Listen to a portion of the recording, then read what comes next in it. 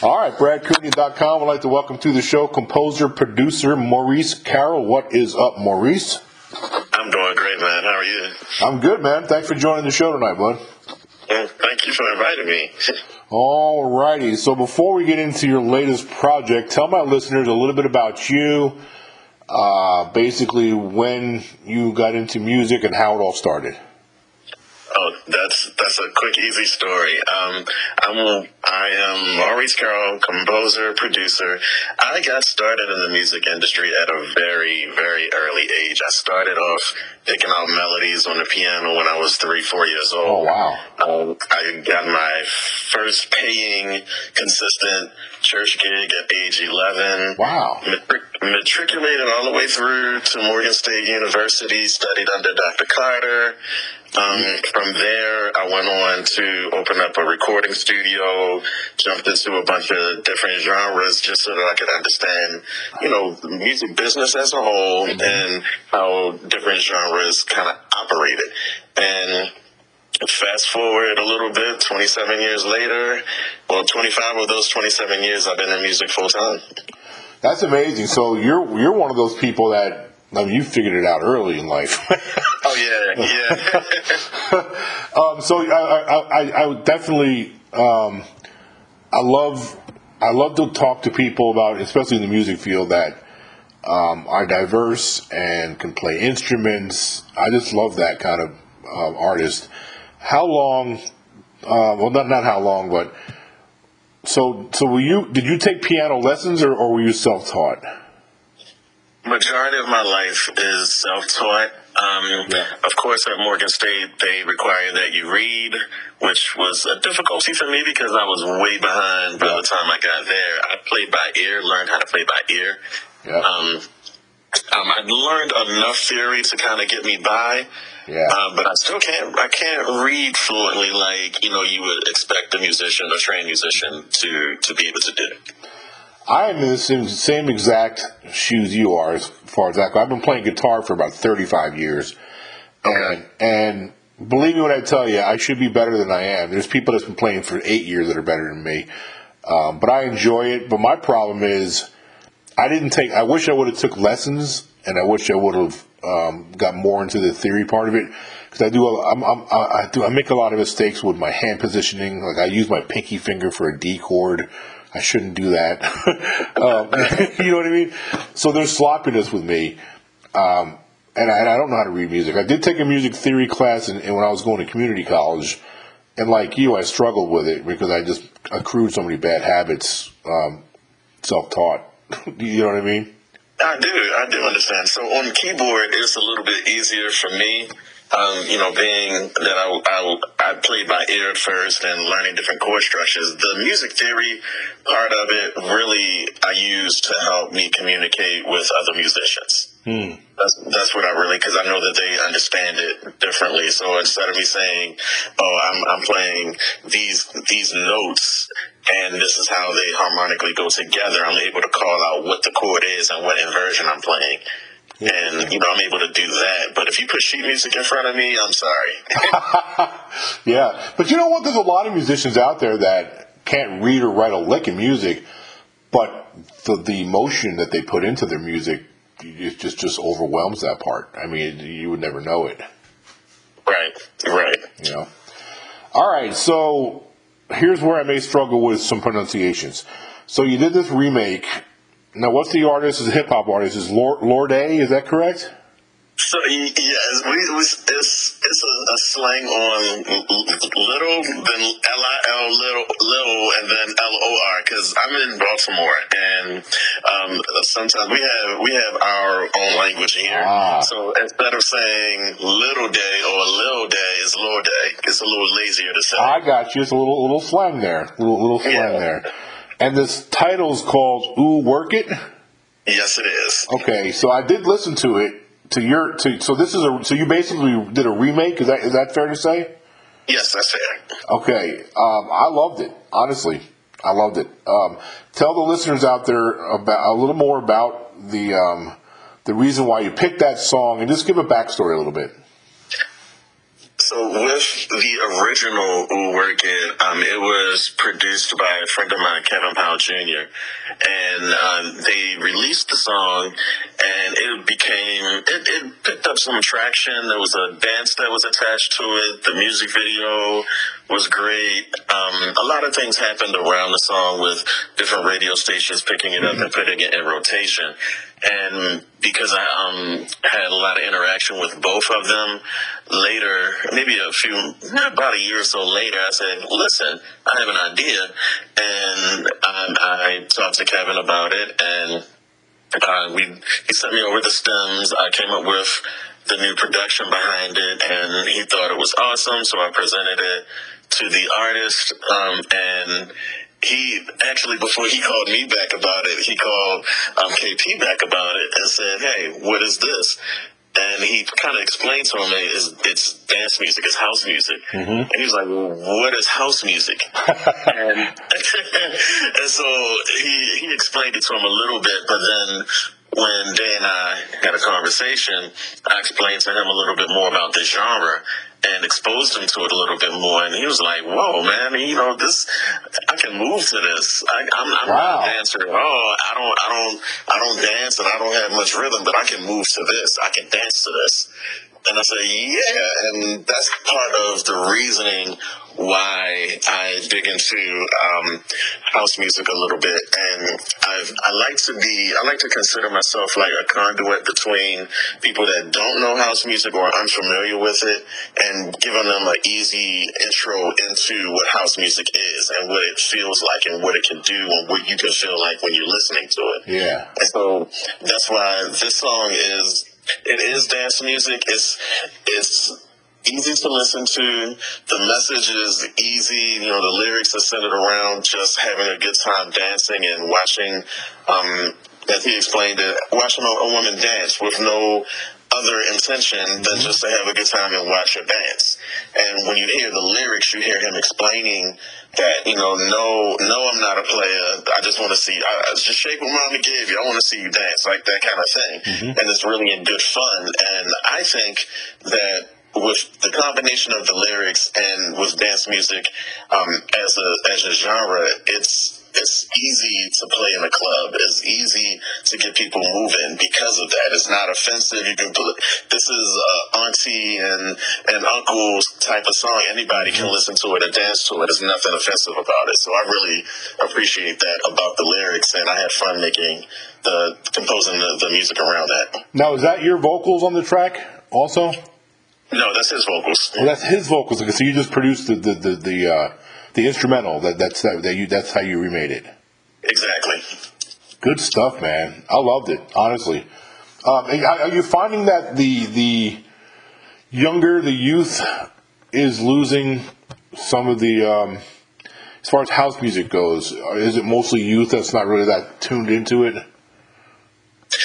It is some of the youth that's not in tune to it, but I don't want to put it on all of it, just that age bracket or anything like that, because there are a lot of people that don't understand house music. Like it has this facade around it where it's only for a certain group of people. You know what I mean? Yeah. And it's really not that, and it's really just a lack of education about the genre.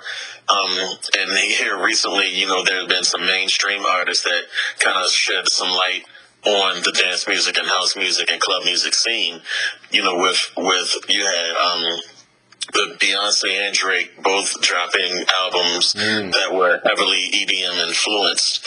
And it brought attention to it, but it just brought enough attention. And I've been on that flight for a little bit just to kind of shed some light on the genre a little bit more. So it's not just the young people, no. Right. How do you feel the progress is? I mean, do you think it'll come around? House music, will that gap will be bridged? Absolutely. I mean, house music has been around for a long time. Yep. I would say Frankie Knuckles, when it first became house music, where it got its name because it was being played in a warehouse. And that's where the name came out. The genre came out of disco, and then it kind of Frankie Knuckles kind of found a different way to have that same energy, and he played it in a warehouse, and that's where the term house music came from. Interesting. I didn't know that.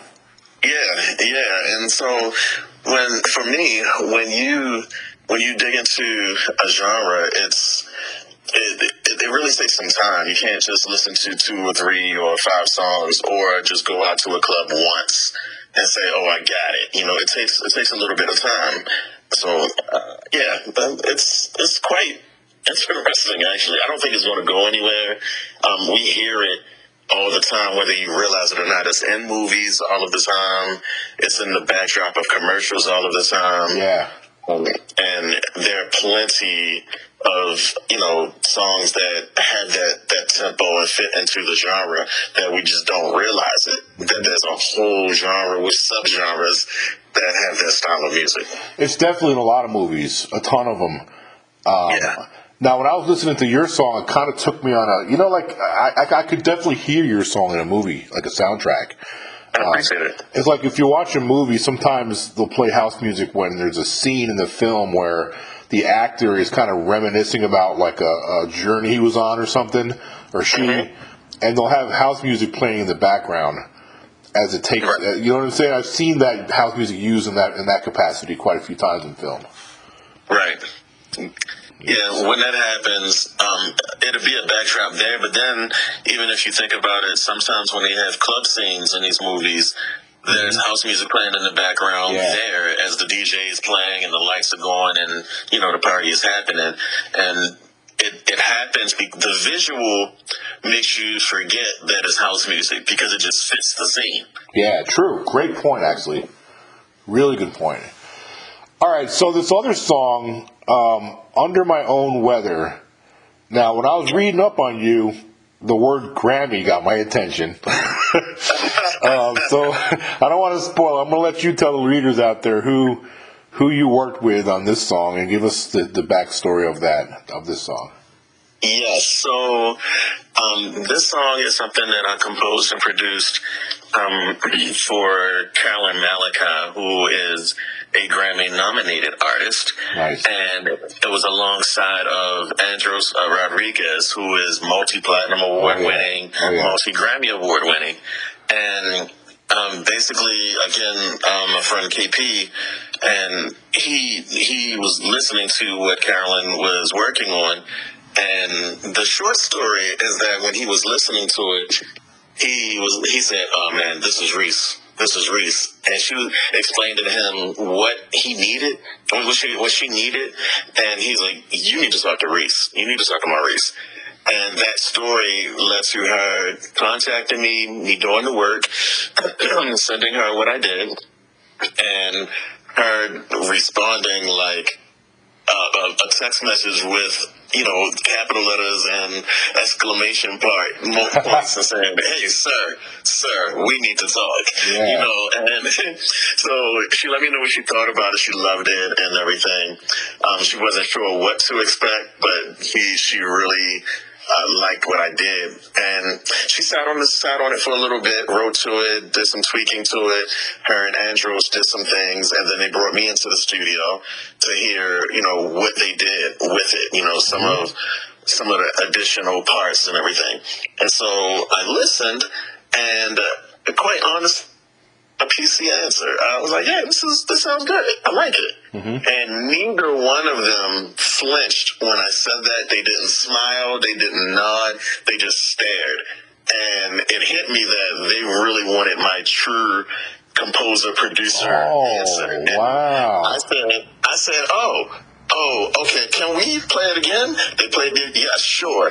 And when they played it, I said I had some suggestions, and for me, it was very humbling to see people that you underestimated nominated and winners saying to me, "How do we fix this? How do we make this right?" So I made the tweaks.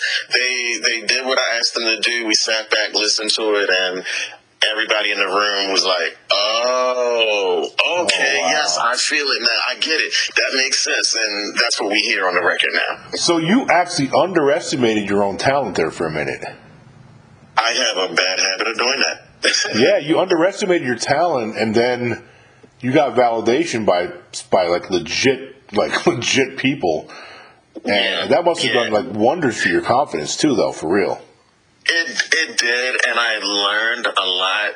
You know, working with them, in my field, it's easy to get caught up in a particular circle of people, and so for me, it gave me a different ear, it gave me different appreciation, just to how to listen to the songs. And when we started really digging into it, it was some things that they'd heard and were tweaking that I missed.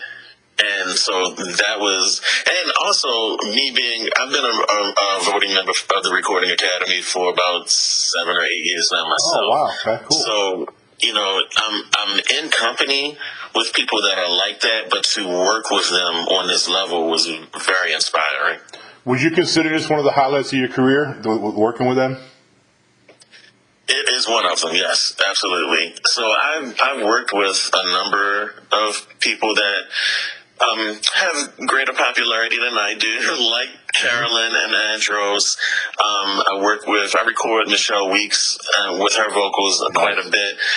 She's a house music artist who has plenty. Her discography is ridiculous, but she's also one of the singers that was the singers in Little Shop of Horrors. Oh, really? And that's where that's one of the things that kind of catapulted her. Nice. So, working with her, there's another electro dance artist named Michelle Schellers. I've recorded with her. I produced for her. We're good friends. Like, all of us are really good friends. It just so happens I have a very talented circle of friends. Yeah, sounds like it. There's R&B groups that I've worked with, like Rough Ends, the Flowists from Flowetry. So it's quite a few people that I've had track records with and worked consistently with. So this is something else that goes on my resume. It's one of the ones that I'm most proud of. Absolutely, and you should be. So you at a point in your career now where you people reach out to you and then make offers to work with you? Yes, I am. They'll shoot a DM, as they say, on social media. I get emails, and right now, it's really based on the budget. And that's one of the lessons that I've been learning as I've been going through my career. If you have a certain value, there's a price tag that goes along with it. And for me, that price tag is dual. It's not just the money, it's also the professionalism. That's smart. Very smart. And it's something where if you come in the door and you know the business and you're not just walking in the door on the high of being a creator, that means something to me. Mm-hmm. And so you can have the money. If the vibe isn't right, I'm still going to probably turn it down. But, I do get the offers. I actually had 2 offers today. And, some people one of them was like, yeah, I need to go back and get some more coins, and which is fine. But that shows that they respect me and what I'm doing, and it shows me that I'm worth it. Yeah. Well, the thing is, you have this resume you're building. There's something to be said about that. You're working with Grammy-nominated artists at this point, and you know what I'm saying? When you have that kind of resume, it justifies a certain dollar amount that you're asking for. Period. That's the way business works. Yes, and it took a little while for me to adjust to that because I have such a love for artists. We wouldn't have this genre if they weren't doing what they were doing. Yeah. So I have a love for that, for them, and mostly, like, I love educating them about the music business because it's a cutthroat industry. Mm-hmm. It and is. If you know at least get to a little bit of knowledge with it, then you can kind of navigate it a little bit better. And so I like working with them. I do some consultations as well with that, basic things like understanding copyright and publishing and what a PRO is and how do you get your royalties, all of those, contracts, how you do a split sheet, what does that mean? Like all of those Yeah. different things that are 101 type of things that you need for the music business. I like seeing that light bulb when it hits, when Yeah. they start to understand why they need to understand the business. You should do I'm not sure if you're doing this already, but you ought to think about doing a workshop and where somebody may not be able to afford to hire you as a producer. Maybe that you can offer a workshop at a cheaper price where you can teach these things to people through that venue. I would love to. I've made some efforts with that. I'm finding and have found that a lot of artists are caught in their dream and what their idea is on how they're going to make it. And a lot of times they don't want to hear the music business part of it until they have to hear it. Well, that's the point, and that's the time when they need to sign up for the workshop. Once they get the bloody nose. I wouldn't mind sitting on panels and talking about it as well. I wouldn't mind doing that. Yeah, because it sounds like you have a passion to teach, but also you have a price tag to work with you, which is fair. You've earned it, but you also have that passion to teach people. So yeah, there may be a way you can work both of those. So, Yeah. Let's see. No, this is a cool question. So if you could pick somebody right now, to work with that you haven't met before, somebody like your dream artist, who would it be? I don't know if it would be an artist actually. Okay, producer, whoever. Because I'm someone who's really in love with the process. Mm-hmm. So I would love to sit down with some composers and producers like Quincy Jones. Oh yes, legend. To understand the process of the thought process of move now, think about it, do it, move, execution, those kind of things, and how business is conducted on that level. And I would like to sit with him with that. Some of the more modern composers and producers like Timbaland. Justin? No. Timbaland, Timbaland. Okay, yeah, I got you. Yeah. Him, Missy as well. Like people like that. But I like composers and producers that do everything. Like they can play an instrument, they can write, they can arrange, they can produce, and knowing that those are different hats that they wear, and they know how to execute in those and under those. Those are the kind of people that I would want to sit with. And in terms of artists, I'm a process person. So if there's an artist and they're saying, I'm going through the process, I'm going to learn, I'm going to grow, or they're saying, hey, listen, I don't care if this one doesn't work well, I can make another one. Yeah. Like, not being so attached to the music where you're sitting on the song and trying to make it perfect and waiting. Like, I'm in a process where I want to learn, I want to grow, and then I want to execute on what I failed on and learn from it and then do it again and see how I improve on it.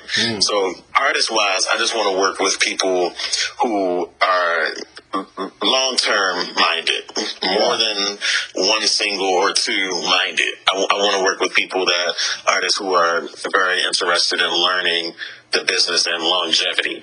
Yeah. How about like a Pharrell Williams or a Babyface? Absolutely both. I was going to say Babyface. Yeah, definitely. And Pharrell, yes. With Pharrell, I would want to understand how he picks the instruments that he picks.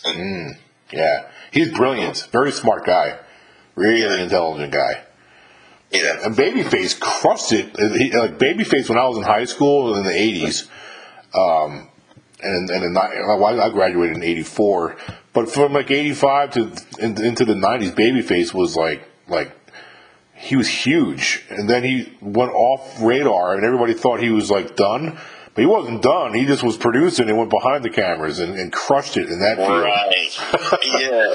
His work ethic is ridiculous. Yeah, absolutely. Very, very impressed. And I'm curious to see that life balance with that, because it's not just his albums. It's like a lot of different other people that he wrote and produced for, and I want to understand that work ethic. Yeah. That's You said it, man. That guy's a workhorse, man. He's something else. All right, a few more things, and I'll let you go. Before we get into this last couple things, is there any songs or projects that I did not touch on that you would like to talk about? Well, right now, those are the main two that are out now. Basically, with those, it's me basically coming from behind the curtain. Yep. I'm traditionally the guy that's in the studio composing, or in the studio producing, or being the music director of the band on the keys, sitting in the corner in the background calling it. Yeah. That's usually my spot. You wouldn't know that I was there unless you read the credits. Gotcha. They don't even have that anymore, but if you were able to read the credits, that's the only way that you know that I was involved. And so now with these projects, it's me coming, like the song with Carolyn was me coming forward a little bit to say, hey, all right, this is me. And with Ooh Work It, it turned the corner and saying, okay, I'm officially in front of the curtain now. So here I am as, I guess you could call it a composer, producer, and artist, so to speak, because a lot of the producers are taking front seat now. So this is what I'm doing now. What's the goal? So let's say a year from now, like, where do you want to be a year from now? What do you want to get done? I just want to keep working, man. Honestly, I would like to be in a place where people know when I'm calling Maurice, I know I'm going to get this type of record. I know that it's going to be this type of work. I know it's going to be this type of professionalism. And I know that there's more input that he has to offer. So I just kind of want to position myself to be one of those people that are called on by people that are willing to work, willing to grow and go through the process. Good stuff, man. Look, I enjoyed talking to you, man. This was really a fun interview, actually. I wasn't sure what to make of it before I got on the phone with you, because normally I do talk to the performers, the singers, and I've only had a few producers on this show, so this is really cool. One of my highlights of this interview was you learned me something. I learned about the origins of house music and where it got started from, so I thought that was fun. Really enjoyed talking to you. Now, tell everybody out there before we wrap it up where they can follow you and where they can get your music. Oh, that's very easy. I'm one of those people that keeps it simple. All of my social media handles is my name, Maurice L. Carroll. Facebook, Instagram, you'll find it the same way. My website is my name, mauricecarroll.net. It's easy to find, and those are the quickest ways to get to me. Well, I appreciate you coming on the show, and whenever you got some new stuff you want to talk about, just let us know. I'd love to get you back on, Maurice. I appreciate it. Thank you. Yeah, have a great night. All right, you do the same. Bye-bye.